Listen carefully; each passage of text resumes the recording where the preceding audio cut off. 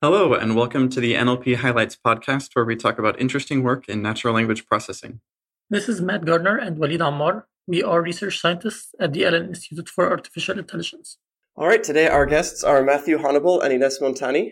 You might know them as the people behind the spaCy library that a lot of us know and love. I guess in academia, I think we mostly use it as pre-processing to do part of speech tagging or tokenization or whatever before you do input to whatever model you want to do. Matthew and Ines might not think of it quite as a pre-processing library. It probably gets a lot more use outside of academia for other things. Welcome to the program. Yeah, hi. Thanks. And I think pre-processing is, a very common use case for the library these days, but, often it is useful to pre-process with models as well, which is why spaCy ships with like an entity recognizer and stuff.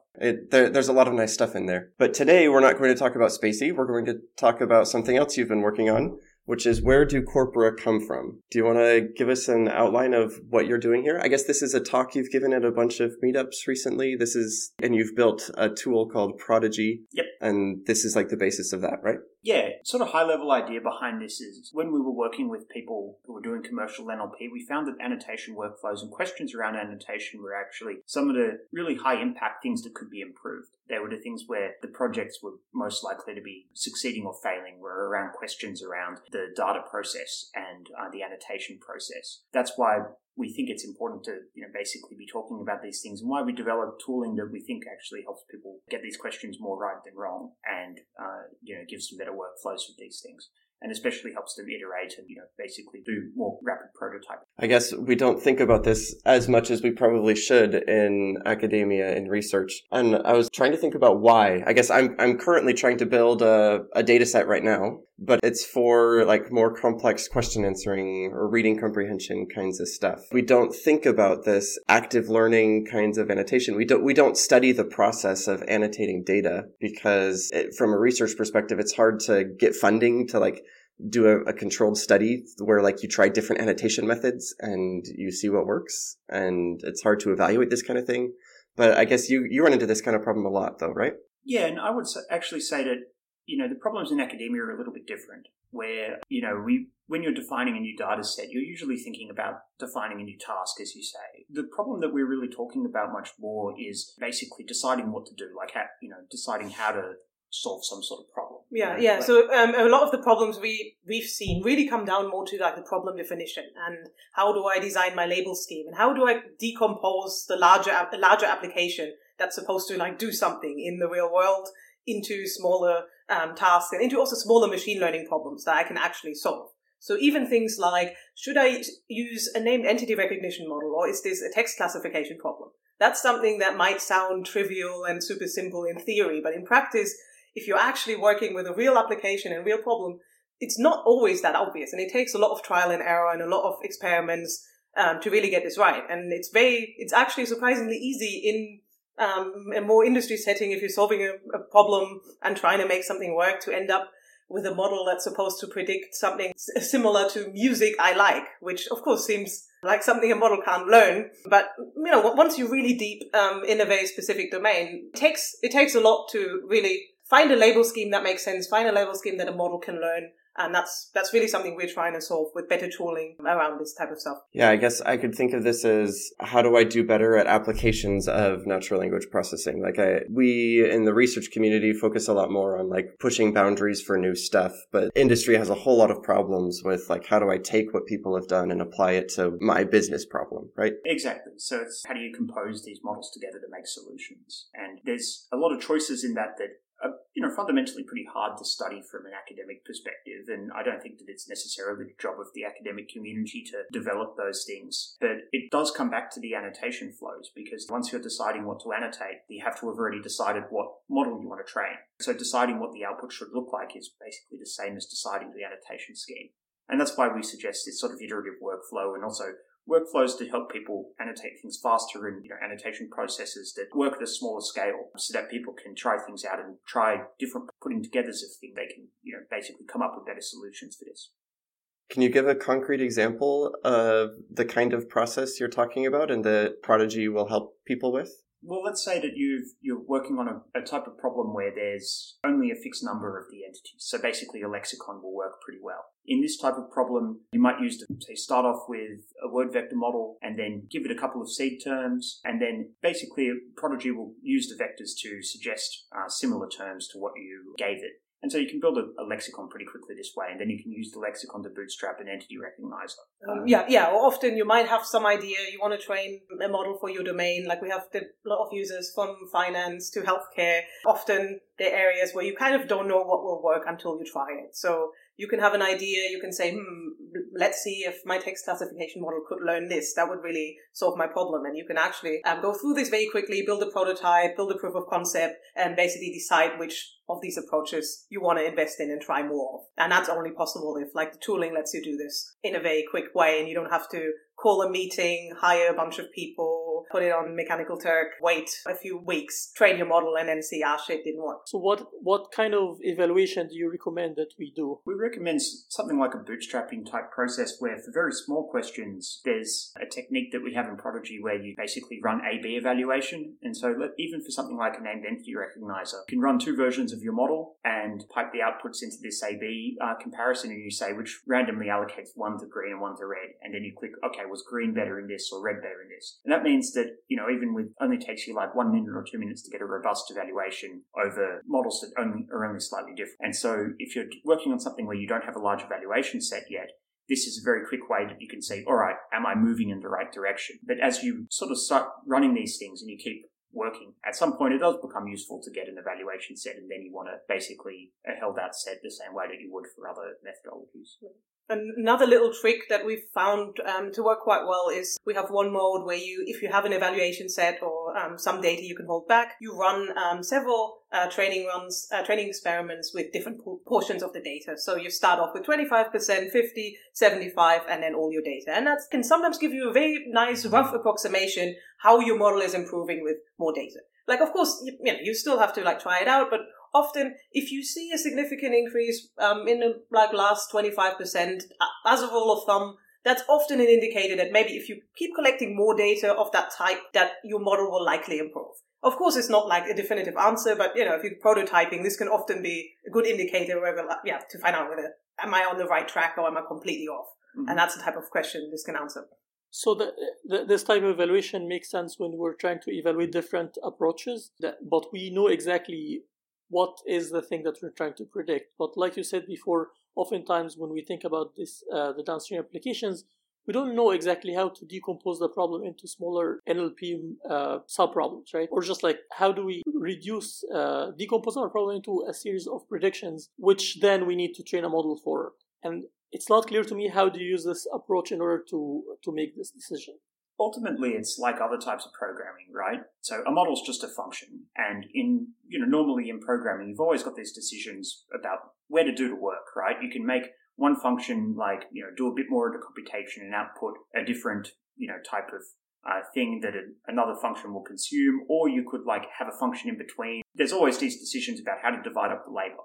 And we've got exactly the same type of decision to make when we're, modeling things with machine learning. So ultimately you have to, basically pick something. But then after having, chosen, all right, I'll try it this way. I'll try putting this together, this sort of pipeline to solve a problem. So for instance, I don't know, you might say, all right, I'll try a fully end-to-end model that will do something like semantic roles as an entity recognition model for, maybe you decide that that's going to be, probably have a decent chance of success in your task. So, okay, you try that out. And then our recommendation is that you work in a way that lets you export that model in an easy-to-use format that you can plug into the rest of an application. And that's why Prodigy and Spatie make it pretty easy to get a model package that you can then plug into another system, basically use as an artifact so that you can try it out in a sandbox of your next application, even with a few % of live data or something if you're working in that type of system. The opposite of this that we recommend against is living in your Jupyter notebook or, whatever environment that you're basically testing in for ages, optimizing some score where you don't know whether that score actually correlates with success in your application.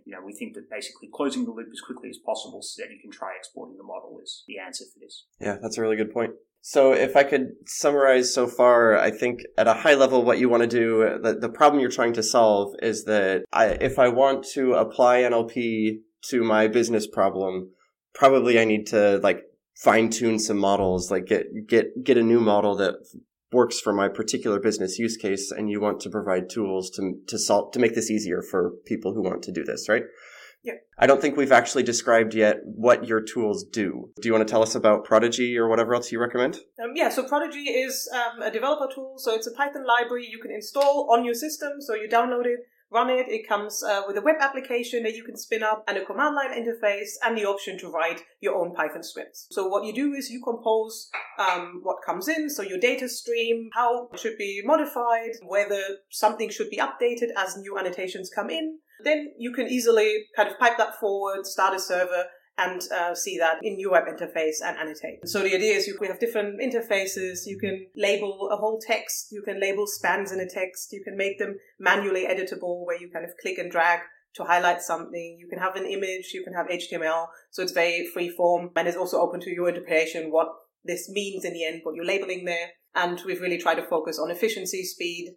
The annotation interface really focuses on three main actions: accept, reject, and ignore. We try to break down as much as possible into very simple, very quick decisions, because that also helps the data quality. And we really try to automate whatever a computer can do well and focus on what we really need a human decision on. The quicker the human can make that decision, the better, because we get better data and more data. So that's the philosophy and idea in a nutshell. Just from listening to that description, someone might think that this is like a collection of, say, React components, or I don't know what library you're using, but like a set of like web UI components to make things easy. I would say, looking at your presentations and other things, it seems like there are three key ideas that you have that make this like more than just a nice interface, right? So it's like easy integration with a model because of spacing, right?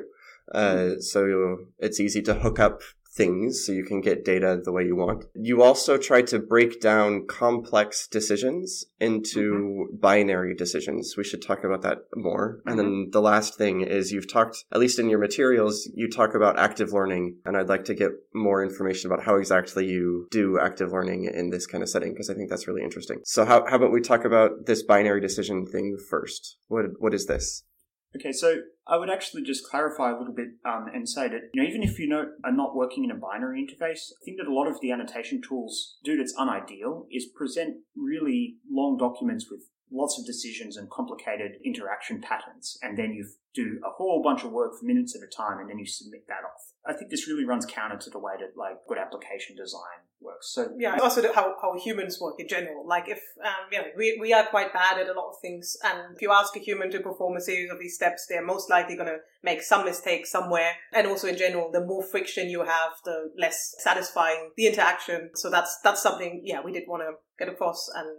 And that's a good point, and it's one that I know a bunch of people are thinking about with NLP annotation in general. Like there's this QA-SRL project that tries to take what is a complex decision over the whole sentence structure. Like what's the predicate argument structure of the sentence? You could annotate this whole thing in one go with this complicated annotation scheme. Yep. And they're saying, how about we make this a lot simpler and just have people ask questions? If we get the right questions and answers, this will give us predicate argument structure. And another similar ideas with coreference resolution. So yes, breaking stuff down into this is really good. That's also something we've seen, that basically often instead of focusing on every single thing you might want to annotate, often if you have a few small things, everything else will fall into place. So if you even if you're annotating part of speech tags and you know what the verb is, that has a huge impact on all of the other predictions you're making. If you had the verb wrong, just changing that one decision can really make a much bigger impact than having a human annotate every article or every instance of the, and then they're going to make one mistake, and then you have your model trying to fit on that one example and trying to come up with some theory. So we've come to the exact same conclusion. So said slightly differently, and to build an intuition for this, if you're doing structured prediction, the thing that makes structured prediction kind of attractive as an inference style or a learning style is that there's so much mutual information in the structures that we're outputting, right? And so one bit of the parse tree, if you know that information, is really useful information for another part of the parse tree. And similarly, what is the predicate is really useful features for what argument you're deciding. And so given that there's so much mutual information there, if you could pick which bits of information to provide about the structure over a whole corpus, the sort of least informative ones, you want the bits to be spread out over all the examples, because given some bit of information on one predicate argument structure, you can really reasonably guess all of the other ones, right? And so you're streaming information more usefully from the human into the model if you spread this out and have different bits of each structure annotated, rather than having all of the bits of one structure annotated completely and then all of the bits of the next structure annotated completely, and having bits of fewer structures. So this approach to annotation makes a lot of sense, and it also motivates different types of algorithms for learning from them. Could you elaborate a little on why the current methods? I mean, obviously, current methods or the standard thing to do is to use the annotation for the entire inputs that you're trying to make prediction about. But now you're saying this is not the most efficient way to collect data. And I wonder, based on your experiments, what turns out to be a better way to do this? Just to preface this slightly, it's really only easy to do the binary style if you've got an initial model. So there's kind of a cold start problem to get over. So at some point, you do need to, if you're starting a new task or, you've got no reasonable basis point to start with, then sure, you need to annotate some structures entirely because otherwise you're doing this random exploration and it's not efficient. But at some point, I do think it's efficient to switch over to the binary interface to basically build out the model and do this. So are you asking about the algorithms to use or the annotation process? Or? So I guess there are two important questions here. One is how to pick which parts of the input that we should ask the annotator to work on. And then once we have this annotation, this incomplete annotation, how to use it to update our model. What we do by default in Prodigy is basically just ask questions that try to maximize the uncertainty. This is the form of active learning that we've found is, a simple policy that people can intuit that also works pretty well. So the idea there is that you're just sort of maximizing the expected size of the gradient. So if you ask questions near 0.5, then in expectation, you're going to have the largest update of the model to make. There's some situations where this isn't best. There's also difficulty of, if the model's super miscalibrated, then it's hard to rely on this as a selection mechanism. There's also questions around how to order the examples that the same sort of questions are asked at the time. So in particular, we like to ask questions about one label at a time. Let's say you've got like a model with like 20 different labels. We always encourage people to work on one label at a time because then you've got much less clicking in the interface and you're only thinking about one part of the annotation scheme. And we think that actually makes the annotation both go faster and be much more accurate. Earlier, you brought up this idea of like, if I knew where the root was or I knew where which ones of these things were verbs, I could do a whole lot better. And that sounded like a really interesting kind of active learning sampling strategy, where like you're doing some counterfactual kind of search, but it sounded like that's not what you're actually doing. Do you have any thoughts there? So you can on-queue the data however you like in Prodigy. It's just these Python scripts. Yeah, and also you can decide when to update the model. So if you're writing your own logic, that's optional, but you can have a callback that's executed every time you get a new batch back. So you can then say, okay, I have this knowledge, now I can update the model, and then I can, for example, get the same data back or like other examples back with the adjusted predictions and see what I get out of there. So that could be one option. And sometimes you have this nice effect where you click through a few examples, or maybe you reject some things that were almost correct. And then in the next batch, if it goes over the data again, you actually get the correct pass because you're like, yep, model tried again and got it right this time. But that's often kind of nice because it's also very motivating if you're doing the annotation to really see the impact. So if I'm understanding right, then what you have built into Prodigy already says, I'm going to sample based on the uncertainty of the model and show those particular decisions to the user, the annotator. But you're not saying like, if I get this annotation and then train with it, how much will my model change? Or like, if I can condition on this, how much does uncertainty drop for my model for the rest of the sentence? You're right that we're not doing it that way. It might be easy to just describe in detail the current like NER teach recipe, but again, it's kind of subject to playtesting, which is the way that I think of this. And actually, I'd really like to experiment with more dependency parsing annotation strategies, like things like starting from the root down is.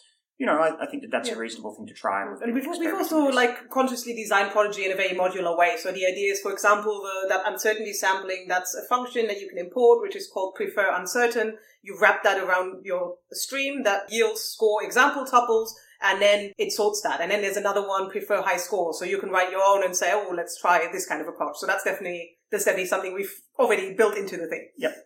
Yeah, that's a great way to do it. And what you have is great. I was just thinking like there's some really interesting, really cool stuff you could do with this like extensible framework that you have.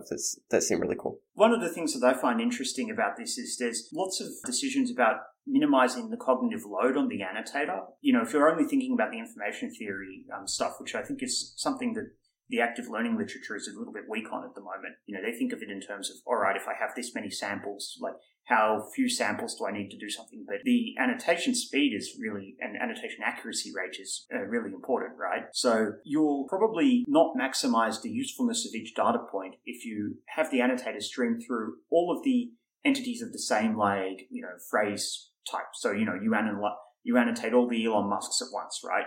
Now, those are not so useful on per sample basis, but God, you can click through them fast, right? So they'll flash up on the screen and you'll click through them in less than 1 second. So if you minimize diversity in the data, then the annotation speed goes up enormously. And similarly, if you sort the things by very high scoring ones are all together, so you're clicking yes a lot and you're basically spamming accept, and often you go so fast that you have to go back in your kind of mental audio playback loop 6 seconds because you realized, that one a few seconds ago was wrong. And this is the type of consideration that I think is, you basically just have to play test and do usability testing. It's not something that's easy to study in these kind of experimental frameworks. Yeah, those are really good points. One thing, so we need to get back to, we didn't actually answer one of Walid's questions, which was how do we learn in the presence of these binary decisions, right? So you're taking, in some cases, like a structured output, like a dependency parse or a part of speech tag sequence, and you're breaking it down into a bunch of binary decisions, but I might not have all of them annotated for any particular example. How do I learn? Right. So let's take, the model has suggested Amazon as a person, and you've clicked reject, right? And maybe that's the only annotation you have about the whole sentence. So all you know about this sentence is Amazon is not a person. So how do we update on that? Well, so first we run beam search with a global model objective. So basically we're, running the entity recognizer, and we might be outputting, say, 16 best analyses. Now, if the state of the model was such that in none of those 16 best analyses, Amazon was even suggested as a person, then we're actually not really going to make an update here, right? There's no information that we can teach the model about its current state. But let's say instead that, the top rank pars or the third ranked pars or something like that allocated some probability to Amazon being a person. Well, clearly we want to update the weights such that that doesn't happen. So you can see already that, okay, there's a path here. There's a thing, got a current state of the model, and we know how to make it better. We've got a distribution out of the thing, and we know what distribution we would prefer instead, or at least a feature of the distribution that we'd like instead. And so even without the details of this, you should be able to see that there's a way to calculate that gradient update. So the specifics of the algorithm that we're using at the moment is we run the beam search twice, once with these constraints that the annotations impose, so that we say, all right, give me a beam that complies with these constraints. And then we basically do this sort of multi-label softmax procedure where we say, update the weights such that these parsers get 0 probability, and then renormalize the scores on these other ones so that they sum to 1, and then update the weights with that target distribution. So one risk that we're doing here is that we might be shifting the probability distribution to something that's also wrong. So maybe we have 3 types, person, organization, and location. The remaining hypotheses that are compatible with the annotation were all that Amazon is a location. So we would be shifting the distribution from person to location, which is also wrong. And then we would hope that the future annotations will help us fix this. How often do you find this to be a problem? It seems like there is a trade-off between giving more information in each data point as opposed to doing a lot of iterations with smaller information. Does this make sense? Yes, but note that we might be updating towards a distribution that's still unideal, but we can't be more wrong than we were because we still output something that, the scores are still proportionally amongst the ones which we obey the constraints, right? So let's say, we're still wrong and it has Amazon as a location when we want it org, and it has location at 0.5 or whatever. The ratio between those two classes won't change. It's just that they'll both be more likely than they were because they've stolen the weight off person. And so we're still moving in the right direction, which is, all you ever hope to do off a gradient update. That makes a lot of sense. I think the question more is about practically at what point does this fall apart? If we have 100 different categories, for example, if you have a text classification problem, this asking about each class doesn't seem like a very efficient way to do it, but maybe it is. Or is there a cutoff where if your number of classes go beyond a certain limit, this doesn't become a very good way to do it anymore? In practice, if you're starting from a model that's pretty bad, then it's hard. If the model's already pretty decent, then it works really well. Yeah, and also if you look at it from more of an application context, okay, you're a company, you have a model that works, you're analyzing large volumes of text, and you just want to have the best possible output. You want your model to be more right. So every tiny bit that shifted towards better predictions already makes a big difference, especially because you can average over those predictions, and that's what you care about. So that's also a big use case we're trying to solve here. And it's, okay, how you want it to be better. Mm-hmm. And even 1% increase overall can already mean a lot to you financially, for example, to your company. Another thing that I'm curious about is what kind of limitations do we have when we use Prodigy in terms of defining the model itself? Are we allowed to design our own models, or are we restricted to a certain class of models? No, I mean, you can design anything you want to label. If you can get that on the screen somehow, you can label it.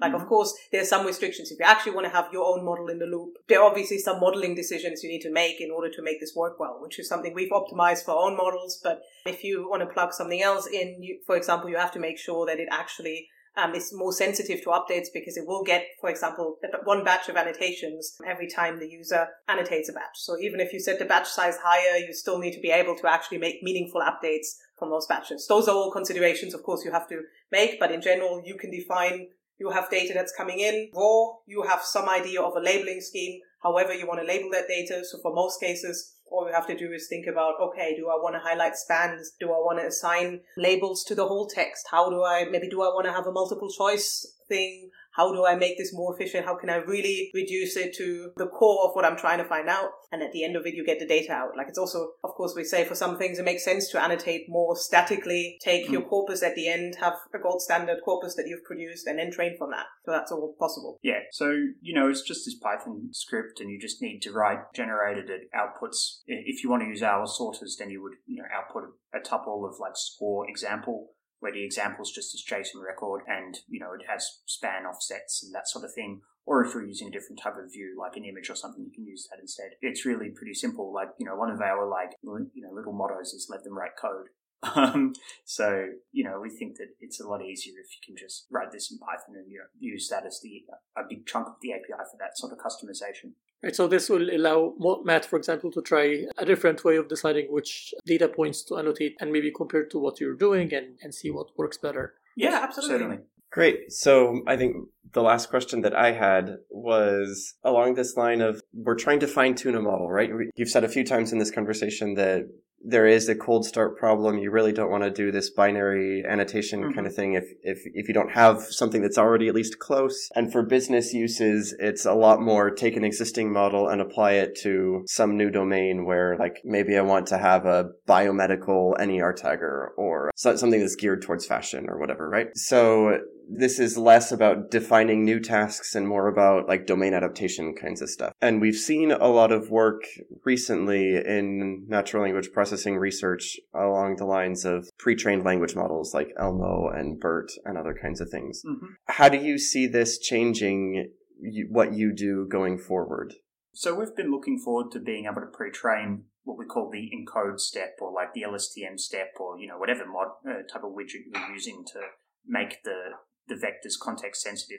We've been looking forward to being able to pre-train that for a long time. I think actually we have slides going back like a couple of years where we say, I'm sure that we can pre-train this bit, but the output bit is where you actually get to sort of write your program and where you get to define the output. So that's the bit that you'll always want to annotate. Very excited to see these things coming together and to see this really starting to work, because the results that are coming out where, you only need like 1,000 labels to get pretty plausible accuracy of some text cat task. Great. That means it takes you 15 minutes to define a text cat model. That's really good.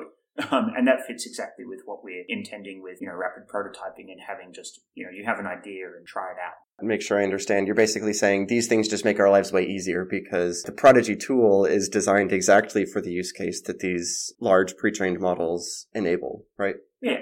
It's been really nice talking to you. Do you have any final thoughts or anything you wanted to talk about that we missed? Well, actually, one thing that hasn't come up that I think is a bit different from the way a lot of people are designing annotation tools, especially commercially, is that, we really think that people should want to hold on to their data and that they shouldn't want to upload, sensitive text to, some company. Another aspect of this as well is the text that people are trying to sort of combine together from all these different sources to sort of make one master model that will keep getting better or whatever is actually much less useful than people think. Prodigy really works entirely offline. The data never has to leave your service, which we think makes the tool much more useful. Yeah, this is also how we want to design other tools that we're working on in the future. So, for example, at the moment we're working on a more servicey extension that lets users scale up the annotation project, makes it easier to manage multiple annotators, multiple data sources, create larger corpora and bigger projects. And even there, we've come up with what we think is a pretty innovative solution to make this work in more of a cloud setting while still giving users full control of their data. So basically, their data stays on a cluster that they run, that they control. We never see any of that, and they can still have the full experience of a service without having to compromise on their data privacy. Great. Thanks for coming on. It was nice talking with you. Cool. Thanks.